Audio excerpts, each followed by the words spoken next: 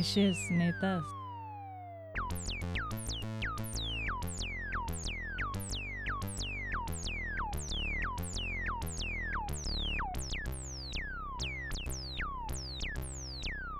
Nei šis, nei tas. Mhm. Labas. Hello. Lukai, kada tu pirmą kartą sužinojai apie mėnesinės? Kad tokios yra? Nežinau, Kiek tau buvo maždaug vaikelis buvo. Man labai sunku yra atsiminti metus, šiaip per savo gyvenimą, kas vyko kuriais metais, bet prieš paauglystę, manau, jau. O kada tu skaitai, kad tapai paaugliu? Nes, anyways, rodydavo visą laiką reklamos, kad mėlyną skystį pila į Always'us, tai žinojau, kad vyksta kažkas. Edukacinė reklama? Kada tu sužinojai? Prieš paauglę dar tampant irgi iš tokių visokių kiemo pokalbių, bet sužinojau visokių netikroviškų faktų ir dėl to žiūrėjau. Nežinau, kas čia, kas iš tikrųjų yra, kaip vyksta, nes kažkas sakė, kad te būna vieną kartą gyvenime mėnesinės, kažkas sakė, kaip prasideda, nebenustoja gyvenime mėnesinės ir panašiai. Ir koks ryšys su vaisingumu nežinojo nieks absoliučiai. Tiesiog yra mėnesinės ir kažkaip atsiranda vaikai. Nebuvo jokio supratimo bendro. Tie būdų variantai yra baisus. Terrifying. Aš vyliaus, kad man bus tas, kur tik vieną kartą gyvenime atkentės ir viskas. Ir aš žinau iš interneto reelso, kad daug merginų su tokiu žinojimu patirdavo savo pirmas mėnesinės, kad this really sucks, bet šiagi tik vieną kartą, tai jej. Ir vieną kartą pakentės ir... Būna krašt, kai žino, kad bus kiekvieną mėnesį. Auč. O kai tu sužinojai kažką adekvataus, ar tik tą reklamą Always'ų? Ar tu kalbėdavai su kiemo bernais apie mėnesinės, pavyzdžiui? Jo, yra tekę kalbėti, aš ten tiksliaus turinio tikrai neatsimenu, bet, aišku, pagal tą vaikelio supratimą, tai irgi būdavo skirtingi įsivaizdavimai, kaip kas turi vykti ar neturi vykti. Atsimeni kokių nors nerealistiškų pasvarstymų? Dabar ne, bet, turbūt bendrinis tas įsivaizdavimas, kad, bėga žiauri kraujas ištisai, kaip išdurtinė žaizda. Aš nieko neturėjau apie kraujo intensyvumą, jokių žinių. Nieks apie tai labai nesvarstydavo. Nes būdavo tiesiog vartojamas žodis, kad bėgant, tai jeigu atsivadai, kad bėga, tai turi bėgti. Bėga kaip iš krano, arba iš nosies bėga, tai bėga. Bėga, jau. Turi būti intensyvu. Man didžiausias siurprizas asmeniškai prastėjus mėnesinėms buvo skausmas. Nieks neskydavo, kad kai yra mėnesinės skauda pilvą. Nieks, man buvo šokas, what the fuck is this fucking piece of shit? Savijauta, nieko negali daugiau galvoti ir daryti, žiauriai skauda. Ir kai yra, aš dabar žinau, kad mano ten hormoniškai neįprastas, nenormalias būdavo tas mėnesinės, nes man žiauriai skaudėdavo ir aš nieko negalėdavau daryti, bet reikėdavo į pamokas, ten į muzikos mokyklą, ten jokių vaistų nieks neduodavo. Nes mano mama buvo anti-pain meds kažkodėl ir Maks gaudavo senos nošpos tabletę ir nieko man nepadėdavo. Aš tiesiog, man temdavo akys nuo skausmo, bet turėdavau tęsti įprastą gyvenimą. Tai va šita dalis būdavo wow. Ir aš suprantu, kad visiems skirtingai ir jeigu tau neskauda, tai tu nesakysi savo dukrui, kad žinok, gali labai skaudėti. Nieko iš vis nieks nesakydavo. Ten nebuvo jokio pokalbio apie Birds and the Bees su tėvais, niekada neįvyko. Skamba kaip didelis šokas. Tai aš galvoju, kiek vyrai žino apie mėnesinės ir kas yra jų galvose, nes... Tokiam amžiai, kad skauda tikrai galiu garantuoti, kad niekas nežino. Maks, ką matai per populiarią kultūrą, Always'ų reklamos, kad yra biški nepatogu mėgoti, nes stengiasi išvengti pratekėjimo. Ir negali špagatą padaryti taip lengvai. Jis įprastai darai špagatus kiekvieną dieną. Jo, negali nuo alų gal šokinėti per atostogas, jeigu nesi su Always'u ar kažkaip. Su Always'u nuo alų. Čia prastesnė nutaikyti, nes kažkodėl jaudinasi labiau, kad kažkas čia vyks. Kad kelnes išsiteps. Yra vienintelis rūpestis. Sutepti džinsai kažkokie. Daugiau, chill visiškai. Eik savo. Nes galvoju, kiek suaugusių vyrų nežino normaliai, kas vyksta per mėnesinės, kaip pusė žmonijos, ką patiria. Nes, sklandantis yra screenshotas Valujavičiaus komentaro, kuris įrašo: kraujuoja kas mėnesį ir niekaip nenukraujuoja, nepatikimi padarai, man atrodo. Čia apie moteris. Tai jam turbūt irgi atrodė ir iš kiemo, iš street knowledge'o to, kad turėjusi faktą turbūt gavęs, kad kraujuoji belia kaip iš krano irgi. Ir suaugęs žmogus, idolas, herojus, tokius nesąmonės rašinėja. Pusė žmonijos vadina padarais. Taip. Neturiu daug ką pakomentuoti. Žinai, if you're gay, you don't have to be a woman hater. Tai taip. Bet man atrodo, kad vyrams būtų okei žinoti, kas vyksta per mėnesinės, kad tiesiog būtų adekvatesni. Čia tokie pasakymai yra 14-mečio dar nesvystyčio prefrontalinio kortekso, kur vadina padarais vieni kitus ir it's cool. Ne, tai nėra kiemas, nėra tavo klasė. Ir, padaras turbūt dėl to, kad nesupranta, kaip veikia kūnas. Nes su vyrišku kūnu viskas labiau straightforward. Nėra jokios mistikos magijos, kodėl jis dar gyvas. Visą galima uoliau biologijos pamokas lankyti. Arba šiaip eiti mokyklą, o ne iškloti vien. Ir tada prieiname prie LGBTQ temos pastaruoju metu būminančios šalyje. LGBTQ demonizavimas vėl madoj, nes artėja rinkimai ir Nausėdos skambusis pasisakymas per spaudos konferenciją, kad negalime pasakoti paaugliams per pamokas apie LGBTQ bendruomenę ir jos reikalus, nes tai yra pavojus tradiciniai šeimai, mes šitą pavojus negalime kelti šeimai, nes ne kažkokiu būdu dabar yra labai pažeidžiama kaip reiškinys. Tai va, pakalbėkime apie tai, kaip tai yra, sutinkam, kad tai yra žiauriai durna. Neadekvatu ir labai gėdinga, nes paaugliai žino apie viską, ką jiems reikia žinoti ir paaugliai gimsta su planšete rankoje dabar, su YouTube'u delne. Ir jie ten sužino daug daugiau faktų, mokslo, tiesos atvejų, kaip būna gyvenime, negu gali prezidentas mūsų įsivaizduoti, kuris to savo sutikto berniuko taip ir nepaklausė, ką jis mėgsta veikti laisvalaikiu, turbūt, kur ten jam vis pakužda kažkoks berniukas, žinai. Jeigu vapėtų tokias nesąmonės, koks nors vidury kaimo neadekvatus dėdas, okei. Lengva jį ignoruoti.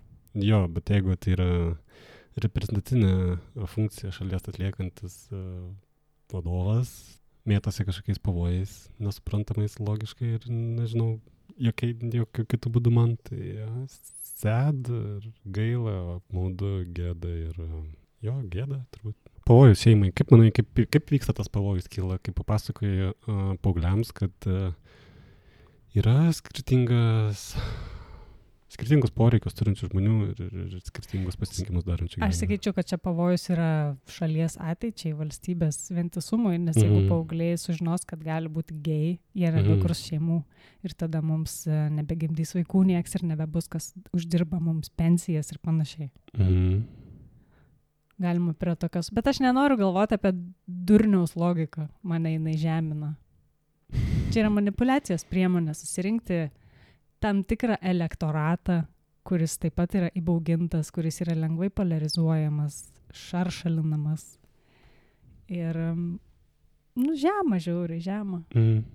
Man visi pavojai, kurie sako, kad tradicinė šeima yra pavojus, tai sorry guys, jūsų turbūt šeima yra pastatyta ant kortų namelio. Smokes and mirrors. Jo, yra nieko verta, jokio moralinio pagrindo, jokio stuburo neturi, kad nuo informacijos klaidos negali pysti ir subirėti.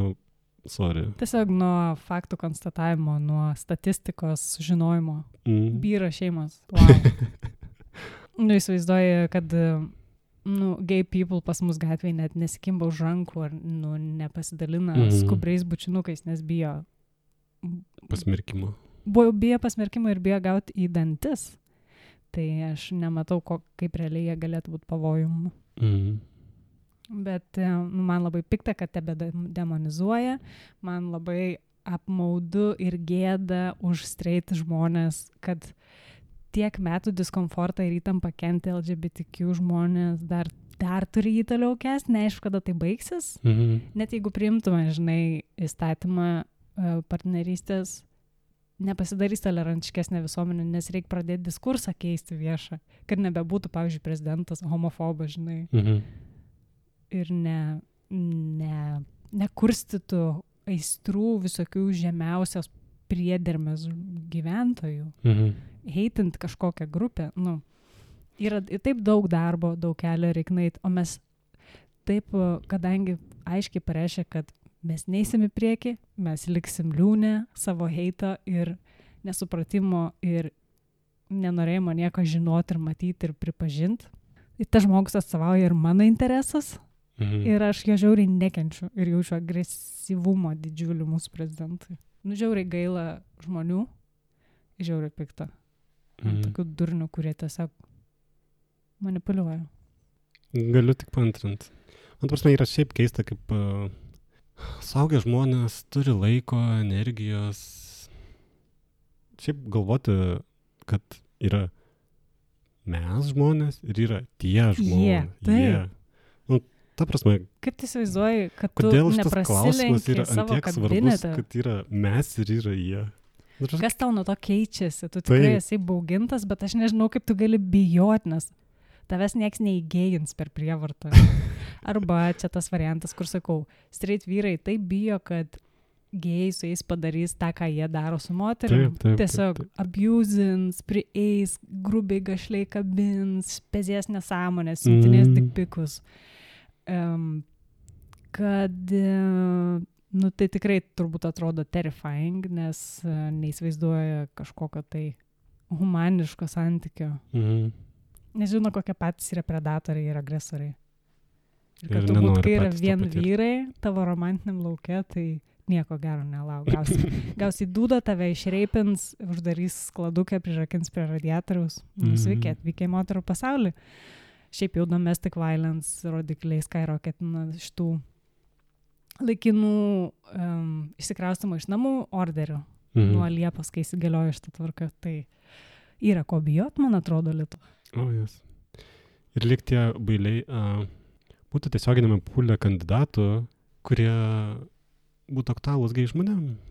Ta prasme, tie su purinom panagiam, apžėlusiais plaukais, nutrintais kelienais, džinsais. Pačios labiausiai nutolusios skirtingus polius, grupės žmonių. Jie neturi sąlyčio taškų ir that's okay, jūs esat vieni nuo kitų. Ne, bet žiūrėk, gay people kenčia nuo tų visų skeltanagių, o skeltanagiai nekenčia nuo gay people. Jie nekenčia nuo estetikos jausmo, nuo ten profesionalumo kažkokio didelio, atsidavimo kažkokiam interesui savo. Nuo optimizmo ir geros nuotaikos nešimo. Taip, nuo klasiškumo, nuo tokio gero groomingo asmeninio, gerų šukuosenų. Oi, ištiko mus taktas, ką dabar daryti? Gaila ir pikta. Kiek dar toli eiti? Ir kaip atsisako, užsispyrusiai mažvaikiškai eiti į priekį. Tas labai užknisa. O kuo gyveni tu?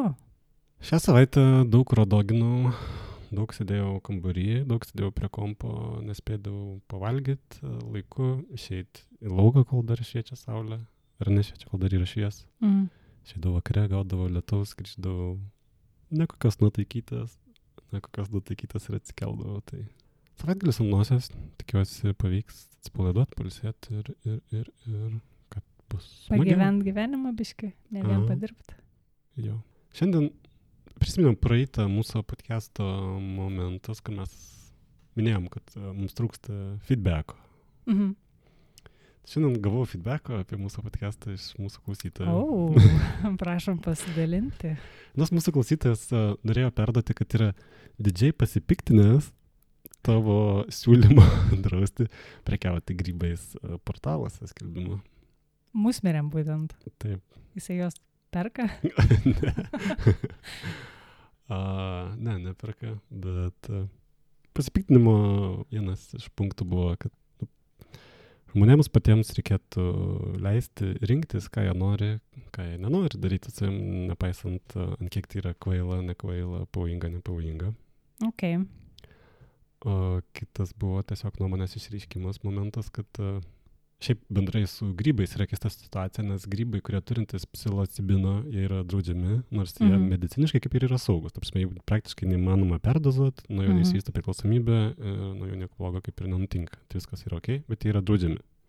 Nes jie nesaugus yra, tu gali daryti dalykų kažkokių, kur paskui pats nekontroliuoja savęs. Bet mediciniškai tau jie yra saugus. Ta prasme. Jie nesukelia pavojaus tavo sveikatai juos vartojant. Kaip musmirės, kurios yra haliucinogeniniai grybai ir kurių privalgęs gali užlenkti kanopos. Tai jos yra legalios, o tie mediciniškai tarsi nepavojingi grybai yra draudžiami. Tai buvo šitas momentas išsakytas, tiesiog, kad bendrai yra keista situacija. Aš galiu pakomentuoti. Sure, please. Nes mano pasipiktinimas buvo tiesiog nereguliuojama rinka, kad neaišku, kur ten pamirkytos, jos gali būti iš kokio ten šūdlaukio surinktas ir panašiai. Kai yra draudžiami visi ir lengvieji narkotikai, ir nekaltieji narkotikai, ir kažkokie dėdės pardavinėja random savo grybus, man tiesiog atrodo nesaugu, nes yra labai daug nežinios apie tai. Aš norėčiau, kad legalizuotų lengvosius narkotikus rekreaciniam dozėm ir tada būtų saugu ir galėtum nueiti parduotuvę ir galėtų tave konsultantas painformuoti, kokį tau dalyką geriau rinktis, kokiam tikslui. Dabar man nepriimtina, kad žmonės aklai kažką eksperimentuoja. Turi pasitikėti neaišku kuo. Visiška ruletė. Taip pat tęstant tą patį feedbacką, tai sakė, netgi domėjosi, kokie yra tradicinės medicinos būdai ir kad iš tikrųjų tos receptus įeina būtent tokią formą džiovintos musmirės. Tai. Ir nėra aišku, ar jos iš tikrųjų padeda ar nepadeda. Nėra aišku, taip, čia tiesiog būdavo tikėjimas, kad padės. Bet tuo pačiu nėra jokių tyrimų, kurie yra brangus ir ilgai trunkantis ir jų tikrai neįvyks, nes Big Pharma nėra suinteresuota, kad vdruk įsiaiškins, kad iš tikrųjų veikia ir vaistas, kurį gali nusipjauti laukia. Ir nereikia nieko pirkti. Niekam nėra naudinga. Kitas feedbacko momentas, kurį dar gavau. Kiek daug feedbacko? Mes skambam, esam judgmental savo podcast'e. Jo, mes esam judgmental. Mes įsivažiuojam kartais tikrai į tą padžedžinimą, tipo, aš viską žinau, aš dabar pasakysiu. Bet kita vertus, kas mums neleis? Tik aš suprantu, kad nebūna kartais taip jau gal malonu ir netaip įtraukia, tada toks pats tonas kalbėjimo. I get it. But we are going through the motions. Nepykit, kai džedžinam blogą orą ar blogą savijautą. Jos būna. Būna. Bet ačiū už feedbacką. Mokomės ir tobulėjom. Jo, labai ačiū, kad toks konkretus. Galvoju šiandien apie judgmental, ar aš esu judgmental ar ne? Tai... Būni.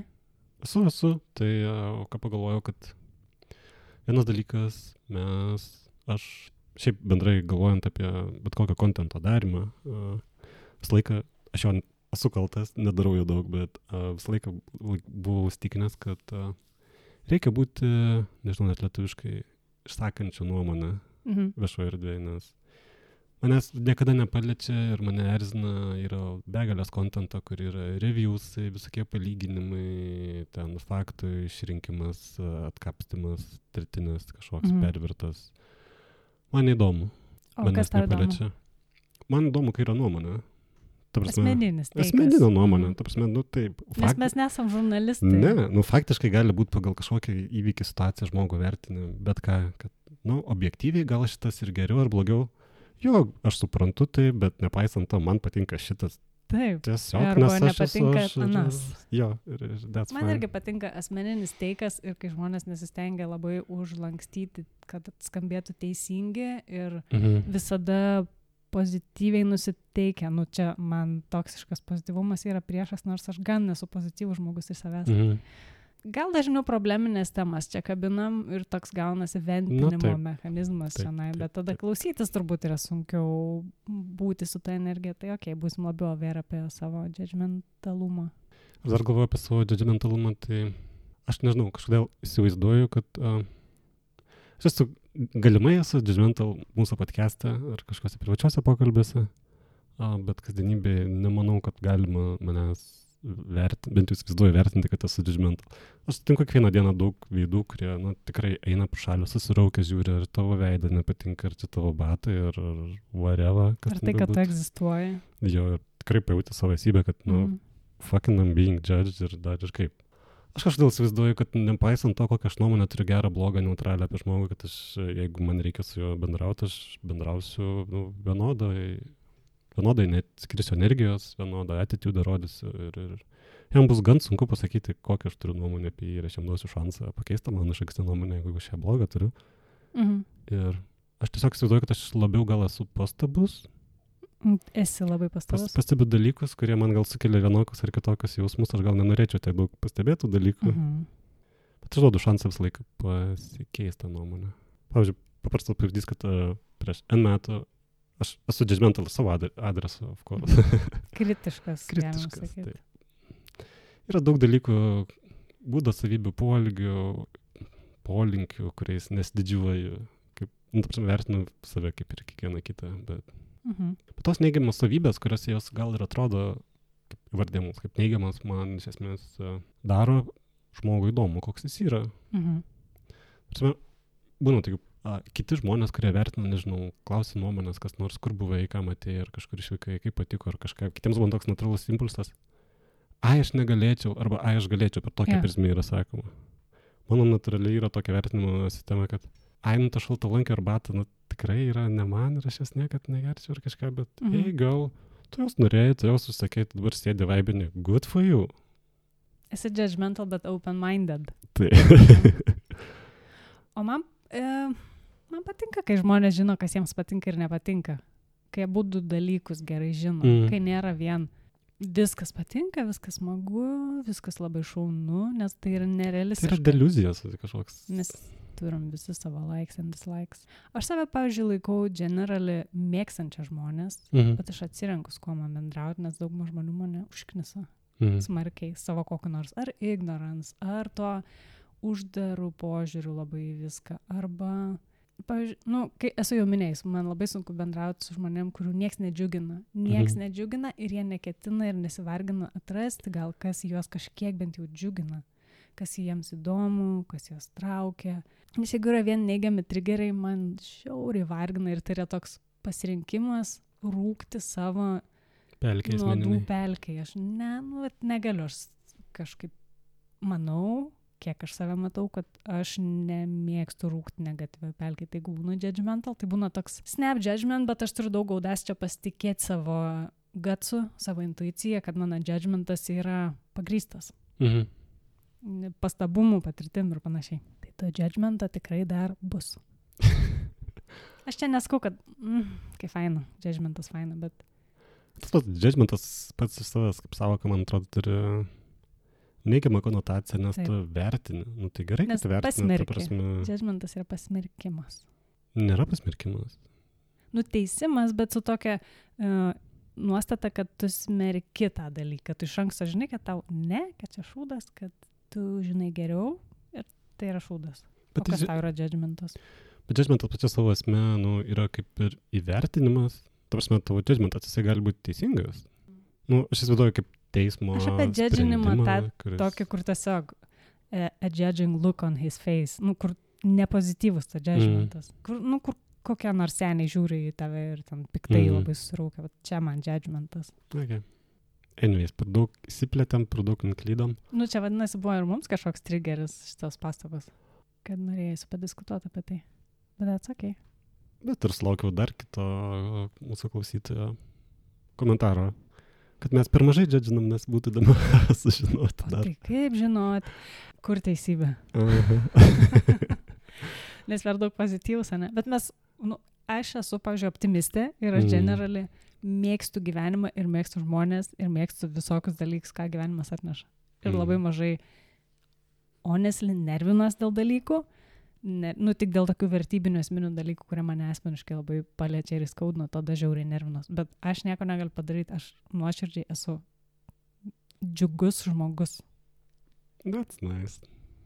Aš kuo toliau irgi, tuo mažiau judginu, nes neturiu tam laiko, neturiu energijos, tokio gal daugiau senio kraujo pas mane atsiranda. Ar yra taip, kad you care less, kad iki tavęs dasikastų ir tau sukeltų tokią emociją?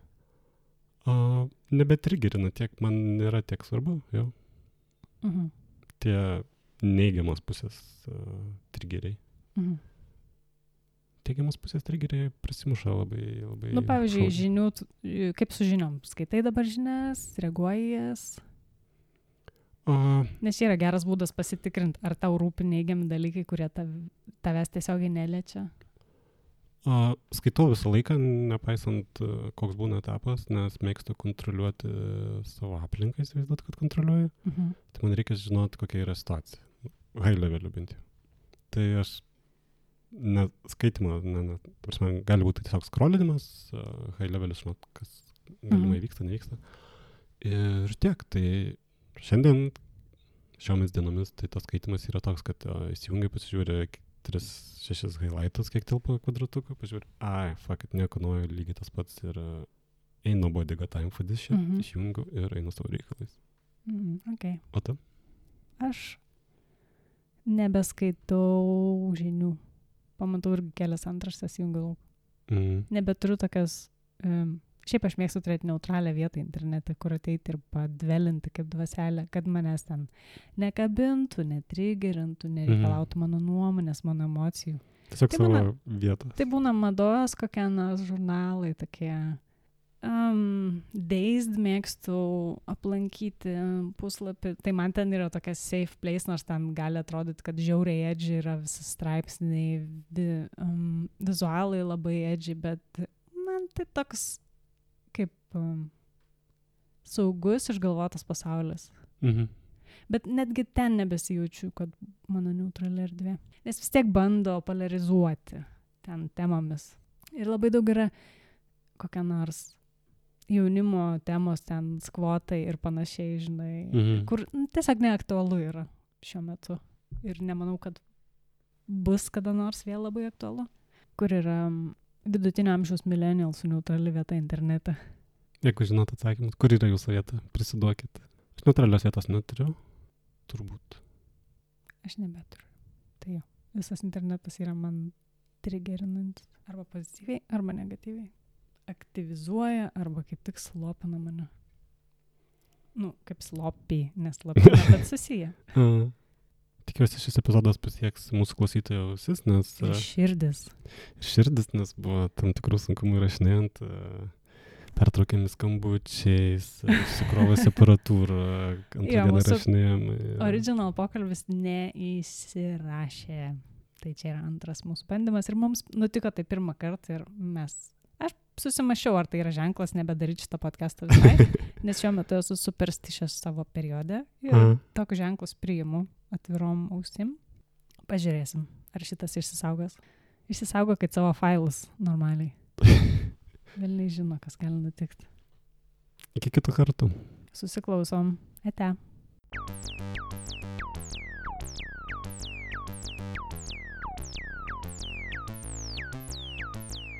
Nei šis, nei tas.